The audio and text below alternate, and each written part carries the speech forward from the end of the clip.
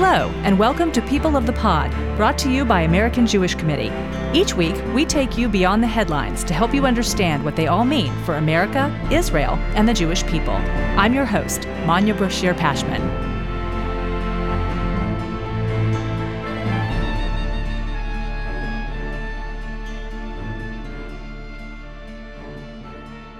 Throughout this month of May, as we highlight the many reasons why we are Jewish and proud, we've been hearing from listeners young, old, and in between about what it means to be Jewish.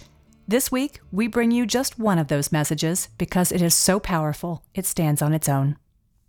I'm Sarah Ellen Sharp from Miami, Florida. Being Jewish to me means remembering, questioning, and sharing. Remembering walking to shul with my mother, holding hands as we crossed the street, excited for the holidays. Remembering our history, the tragic to the triumphant, being led in life by questions, not just the four questions, but questions about everything, why we do things in a particular way, whether we are doing enough to make the world a better place. Everything starts with a how or a why or a why not. Sharing everything. There's always enough room for one more person at our table. We are among the first to respond with humanitarian aid. I was so proud when Israelis helped during the Surfside tragedy, not just by lending a hand, but by sharing their better understanding about how critical rescue equipment worked. Remembering, questioning, and sharing, for me, they are at the core of being a Jew. Please keep those heartfelt messages coming and tell us what being Jewish means to you. Call the People of the Pod hotline at 212-891-1336 and leave a message of a minute or less in our voicemail inbox. Be sure to include your name and city and tell that person making all that noise in the background to keep it down. You're recording. Just like Sarah, you may hear your voice on a future episode of People of the Pod. Call 212-891-1336.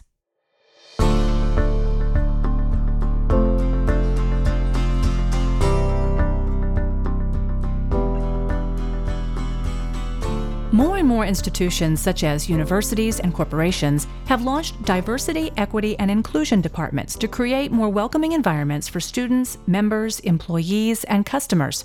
Here to discuss how these DEI efforts address misunderstandings and mistreatment of Jews is my guest host this week, Holly Hufnagel, AJC's U.S. Director for Combating Anti-Semitism, and Dr. Saba Sumek, Associate Director of AJC Los Angeles and a lecturer at the Academy for Jewish Religion, California. Holly? Thank you, Manya. We are in May, which is Jewish American Heritage Month. It is also Asian American and Pacific Islander Heritage Month, and we must laud the important relationships and partnerships between the Jewish and Asian American communities. Today, we're going to talk about American Jews in public settings, from school to the workplace. Now, through the mid-20th century, American Jews faced discrimination in employment, including law firms, housing, membership in certain social clubs and resorts, and acceptance to certain colleges and medical schools due to Jewish quotas. In the 1960s, American Jewish Committee and the Jewish Educational and Vocational Service started an initiative called Executive Suite to advocate for the hiring of Jews in insurance companies, in banks, and in law firms. And there has been huge success in breaking barriers for Jewish employees and for Jewish students. In fact, many people today don't know this history, in part because Jews are not systematically discriminated against in these places. And yet we are still seeing anti-Semitism and a misunderstanding of who Jews are in the workplace and on campus. I'm excited to discuss these issues and Jewish diversity and inclusion with my colleague, Dr. Saba Sumek. Saba, welcome to People of the Pod. Thank you, Holly. It is a pleasure to be here. Thank you, Saba. I want to first take a step back and ask a question, what is DEI? What is diversity, equity, and inclusion? We hear this word a lot. Where does it come from, and what are some of its goals? So diversity is the presence of differences that include race, gender, religion, sexual orientation, ethnicity, differences in socioeconomic status, language, physical disabilities, age, religious commitment, etc. So when we're looking at diversity, we're looking at populations that have been or remain underrepresented in broader society. And then the concept of equity is promoting justice, fairness, and all the procedures and processes that go along with that. So tackling equity issues actually requires an understanding of why there are these outcome disparities within our society. And then you get to the third, which is inclusion. And inclusion is your desire to ensure that all these diverse people feel or are welcome. So inclusion includes meeting with them, your institution, having programs that invites everyone in. And so that's where you have diversity, equity, and inclusion. And what happened was, after the unfortunate Floyd murder, and everything that has happened in 2020, what we saw was a huge burst in human resources where they were hiring diversity, equity, inclusion, DEI officers or people from outside of the company to come in or the school to start teaching and giving DEI trainings. And that has been wonderful, except if you're part of the Jewish community. What do you mean by that? I mean, I think because promoting diversity and inclusion in the workplace, that's critical. So what does DEI mean for Jews and for issues of anti-Semitism? What are you seeing? Unfortunately, what we have been seeing is that DEI practitioners, officers, whatever you want to call them, trainers, do not understand the Jewish community. And what has happened was and if you're a DEI trainer and you do your job well, this does not include you. But what we have seen is DEI trainers come in with this model of DEI, which is oppressed versus the oppressor. And it's this very black and white ideology. And it's just this binary. And Jews don't fit into either. And it really looks at it within the concept of race. And as we know, race is a social construct, and race doesn't adequately describe the Jewish experience in anti-Semitism in America or all over the world. So unfortunately, what we have seen on college campuses and in the workplace is that Jews have been described as being, quote, white, privileged, and thus the oppressors. Let's look at Stanford University. This is Stanford University, an Ivy League. And what happened was last summer, you had 2 Jewish mental health counselors who participated in Stanford University's counseling and psychological services diversity, equity, and inclusion program. And what happened was they filed charges of discrimination against the university. Why? Because the DEI trainer placed them into racial and ethnic categories, which they didn't identify with. And then the program decidedly ignored explicitly anti-Semitic incidents that occurred on campus, and the response of the DEI committee, while these students were dealing with anti-Semitism, they said, quote, Jews, unlike other minority groups, possess privilege and power. Jews and victims of Jew hatred do not merit or necessitate the attention of the DEI committee. So here you have Jewish students who are dealing with anti-Semitism from the left and from the right. And here you have DEI committees basically telling them you are, white, passing, you are privileged. So we're not even going to deal with the anti-Semitism you're dealing with.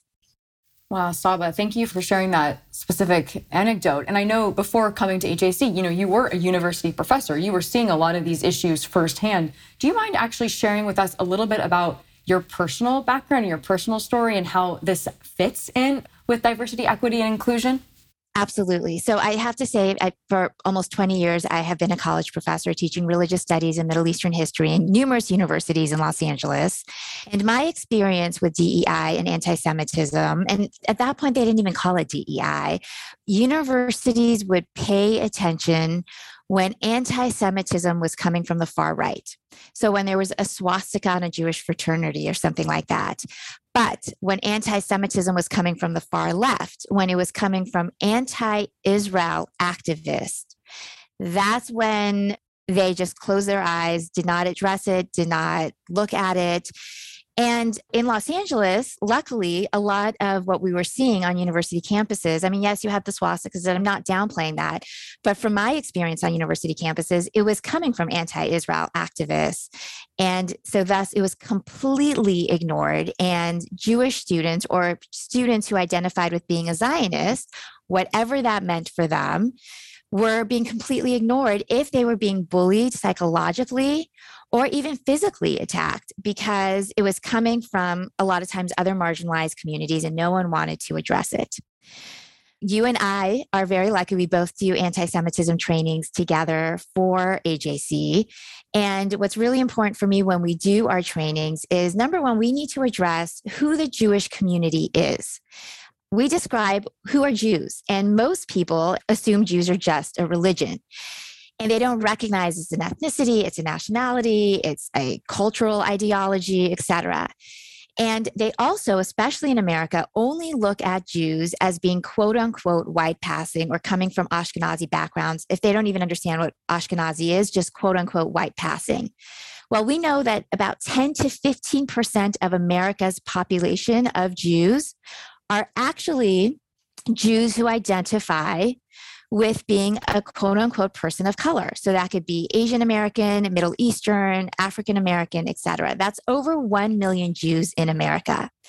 And people need to understand that diversity. So this is when I come in and bring in my own story. I was born in Iran. My family had to escape Iran because of the Islamic Revolution. And we escaped in 1978, 1 year before the Islamic Revolution. The Jews of Iran were actually lucky because it took until the 70s for us to realize we need to get out of the Middle East. Meanwhile, most Jews from the Middle East, North Africa region had to get out 1940s, 1950s, et cetera, because of the ethnic cleansing of Jews in the Middle East and North Africa due to either Arab imperialism or Islamic radicalism. And people don't recognize that by 1980, 1 million Jews were ethnically cleansed from that region. And so I come in with my story to talk about what it means to be, quote unquote, a brown Jew, a non-white passing Jew, and what my family experienced, and the fact that there are really no Jews in countries where you used to have Egypt, 70 to 100,000 Jews, none left. Iran used to have 80 to 100,000 Jews. At most, we now have 10,000. In other countries where you had tens of thousands of Jews, literally none left. And I think it's really important to bring in that personal story so people recognize the diversity within the Jewish community. And they also recognize the history of the Jewish community. Thank you, Saba. That story is very important. And I think when we do these trainings, many people are surprised to see someone who they might not recognize as Jewish or their background. And it's just that, that eye-opening experience for them and something that we need to do more of.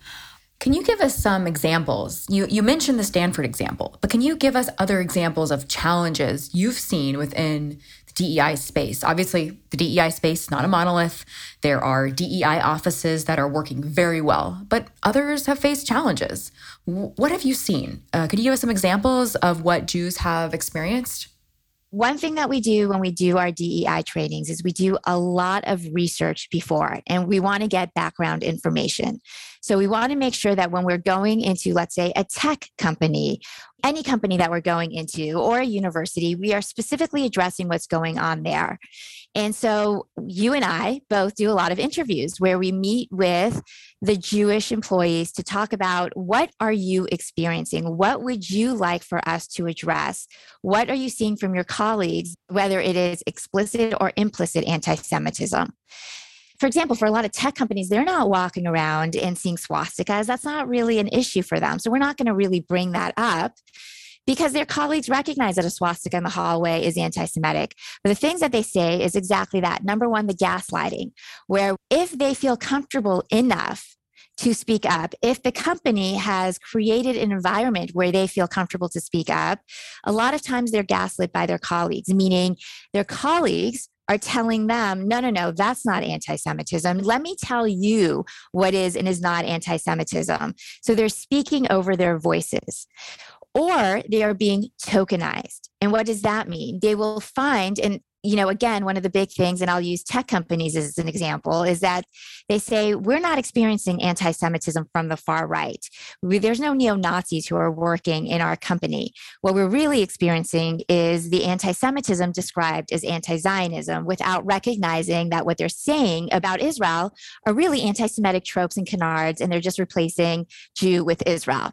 So they say, we really need you to address the Israel-Palestinian issue. And when it is okay to criticize Israel, what's legitimate criticism of Israel, which we at AJC absolutely say, of course, it's legitimate to criticize Israel. But when that criticism goes into the double standards, denying Israel's right to exist, demonizing Israel, etc., what a lot of colleagues have done is they tokenize Jews. They find the Jew who doesn't believe in Israel's right to exist. And mind you, over 80%, something like 8 out of 10 Jews believe in Zionism and Israel's right to exist and have said that Israel is important to them. But a lot of times universities and companies will find that tokenized Jew who will say, I don't care about Israel, or Israel doesn't have a right to exist. And they will use that Jew to represent the Jewish community. And in that context, what they're doing is they're not finding people who are representing the Jewish community. They're finding that tokenized Jew and using that to represent us. Another thing that we're seeing is that Jews who are white passing, i.e. Ashkenazi, are basically told, we don't want you to share your experience of anti-Semitism because you're white passing. Do we have a Latina Jew or a Black Jew who could share instead? And again, kind of that tokenizing of Jews. But what that's basically saying is that, do we ignore sexism against white women because they're white? Or do you tell a light-skinned Muslim from Albania, wherever, you're not experiencing Islamophobia because you're light skinned? We shouldn't. I hope we don't. But that is what's going on with the Jewish community that is Ashkenazi, white passing, is they, again, are being sidetracked and being told you can't experience anti-Semitism because you're white passing. And we know that that is absolutely incorrect.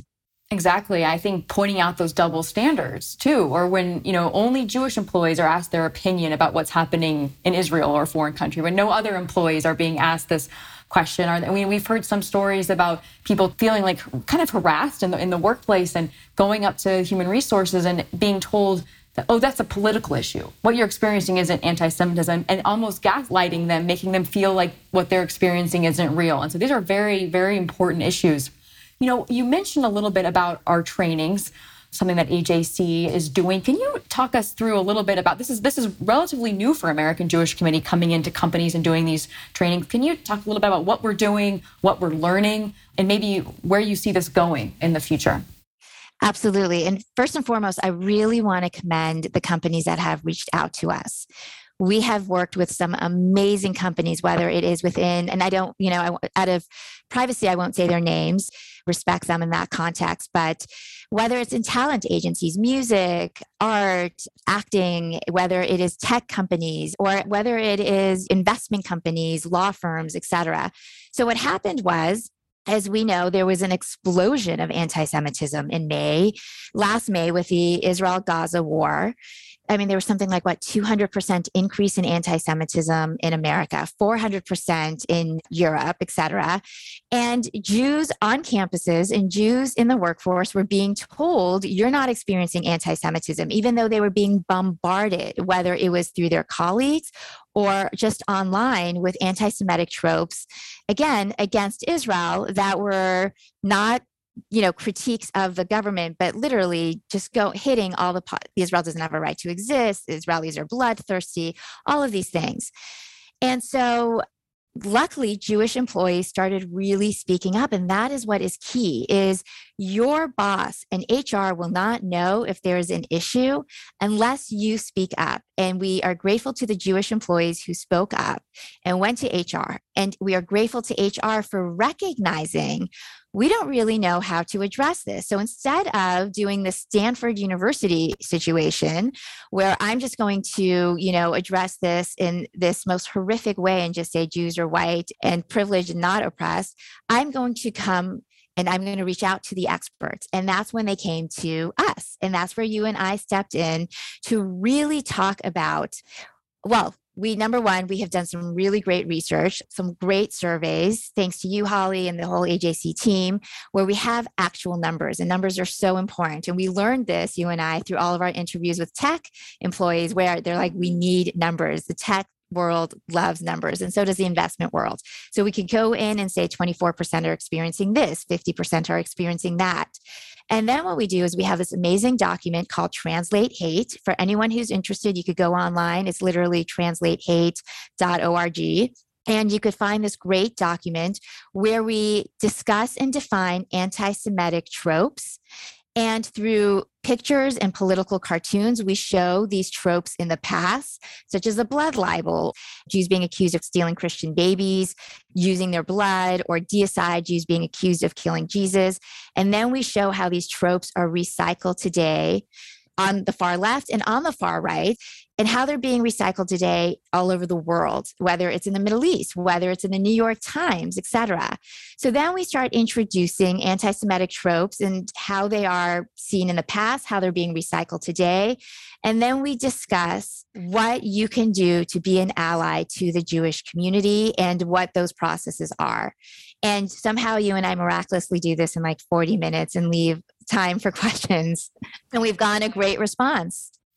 And I think it's just a multiplier effect that needs to happen now. Some of these trainings, we're just getting started. And I think, if someone would have asked me 2 years ago, when I started in this role as director to combat anti-Semitism in the United States, where are the gaps? This is the landscape of anti-Semitism in the US. We know it's rising. We know it's coming from many sources. We kind of have a sense of why it's happening. We know social media has been a huge factor to it, but where are the gaps? Where can we actually make a difference?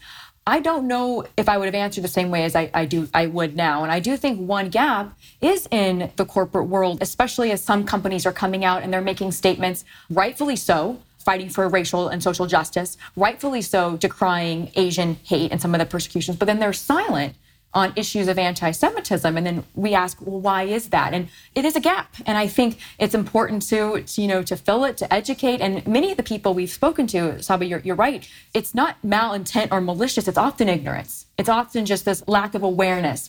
Have you seen any good models? I mean, I know there's actually been some mistakes made. And in fact, I don't want to put you on the spot for this story, but a Black Jewish colleague of yours who went through an experience that I think we've actually learned from. And now we can see some models moving forward in the future that will hopefully rectify some of these mistakes. Would you mind speaking about this story? Yes, of course. So you have this amazing woman named April Powers, who is Black and Jewish. And she was previously the Chief Equity and Inclusion Officer at the Society of Children's Book Writers and Illustrators. And in May, now April is so on top of her game. And so whenever there was any type of, violence against the Asian community, she tweeted and posted about that, against the Muslim community, et cetera. And of course, as we've talked about in May, you had this explosion of violence against the Jewish community. So she sent a tweet, or on behalf of the, Society of Children's Book Writers and Illustrators, condemned anti-Semitism. And what ended up happening was a barrage, a torrent of death threats and anti-Semitic messages that she and her family were subjected to because she condemned anti-Semitism. No one had a problem, of course, as they shouldn't, when she condemned violence against the AAPI community. But because she condemned anti-Semitism, she and her family were subjected to so much abuse and death threats. April decided to step out of her position as Chief Equity and Inclusion Officer. She made it very clear that the company did not ask her to do it, but she chose to do it. And she had to deal with the repercussions of what her and her family had to go through, death threats against her children because of this. How horrific is that? Even April's decision, to step down really reveals an important element about doing the right thing, but also of being proudly Jewish and standing up for what's right. When we think of successful interventions, things that have worked in the fight against anti-Semitism, which we do want to know about, we know that it's rising, so what's actually working? And we think about, legislative advocacy that's working, better data that's working, security for Jewish institutions that's working, changing social media policies. It's hard, but some of it is working. I think Jewish pride is an intervention, actually. It is an intervention against anti-Semitism. It's something that's not talked about as much. And just on that last point, what would it mean, from your perspective, being proudly Jewish on campus, in the workplace, and just in this final minute we have together, how can this go forward? Where do we need to go from here? It started with the fact that we're even doing these trainings was because Jewish employees were proudly Jewish and said, enough, we need to feel protected. We need people to explain our community, et cetera. So I think number one is speaking up.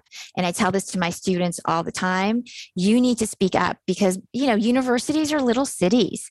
Some of these tech companies, as we know, they have thousands of employees. You and I are sitting there giving these talks, these trainings, and we have employees in the Philippines, we have employees in India, et cetera. they don't necessarily know. So number one is speaking up and saying, I feel like I need to be represented in this company or at school. I don't feel safe, etc. Number two is being Jewish and proud and saying, this is my religious tradition. These are my high holy days. Please do not schedule meetings or exams during this time. I mean, I can't tell you how important this is. I'm on a Jewish advisory committee for a local university in Los Angeles, and that is one of the big things the students say to us. We really need professors to understand is please stop putting exams on Yom Kippur, on Rosh Hashanah, etc. It sounds silly, or it sounds like, well, what's the big deal? But it's a huge deal when you have a huge company meeting, a presentation during specific holidays.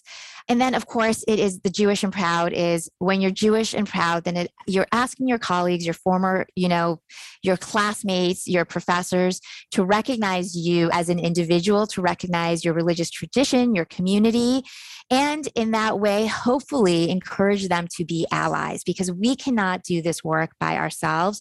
We need that allyship. Absolutely. Saba, thank you so much for joining us, for sharing your expertise and wisdom with us on People of the Pod. Thank you so much, Holly.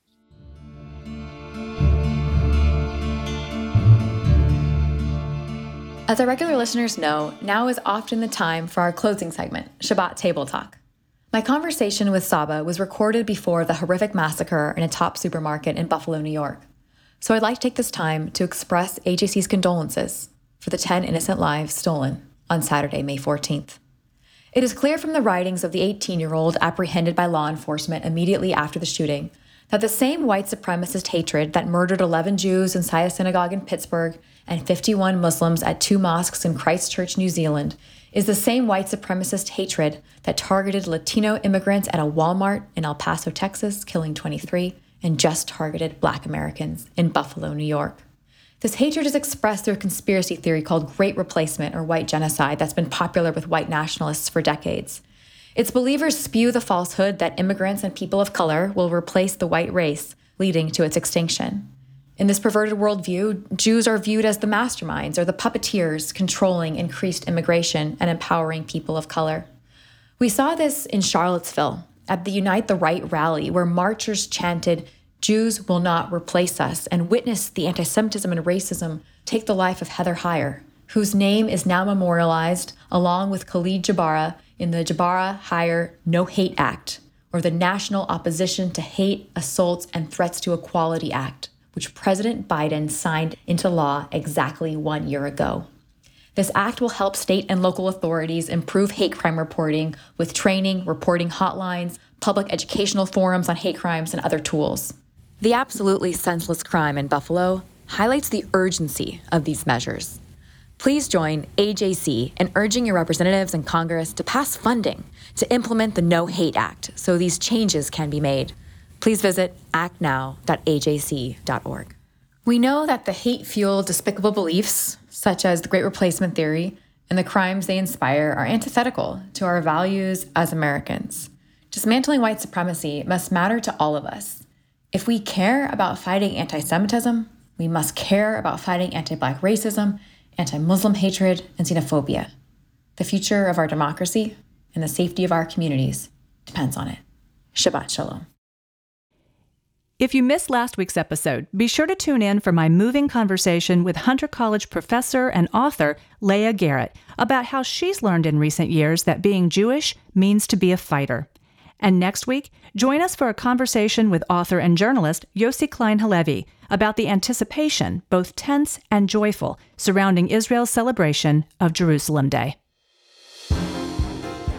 Thank you for listening. This episode is brought to you by AJC. Our producer is Atara Lakritz. Our sound engineer is TK Broderick. You can subscribe to People of the Pod on Apple Podcasts, Spotify, or Google Podcasts, or learn more at ajc.org/peopleofthepod. The views and opinions of our guests don't necessarily reflect the positions of AJC. We'd love to hear your views and opinions or your questions. You can reach us at peopleofthepod@ajc.org. If you've enjoyed this episode, please be sure to tell your friends, tag us on social media with #PeopleOfThePod, and hop on to Apple Podcasts to rate us and write a review to help more listeners find us. Tune in next week for another episode of People of the Pod.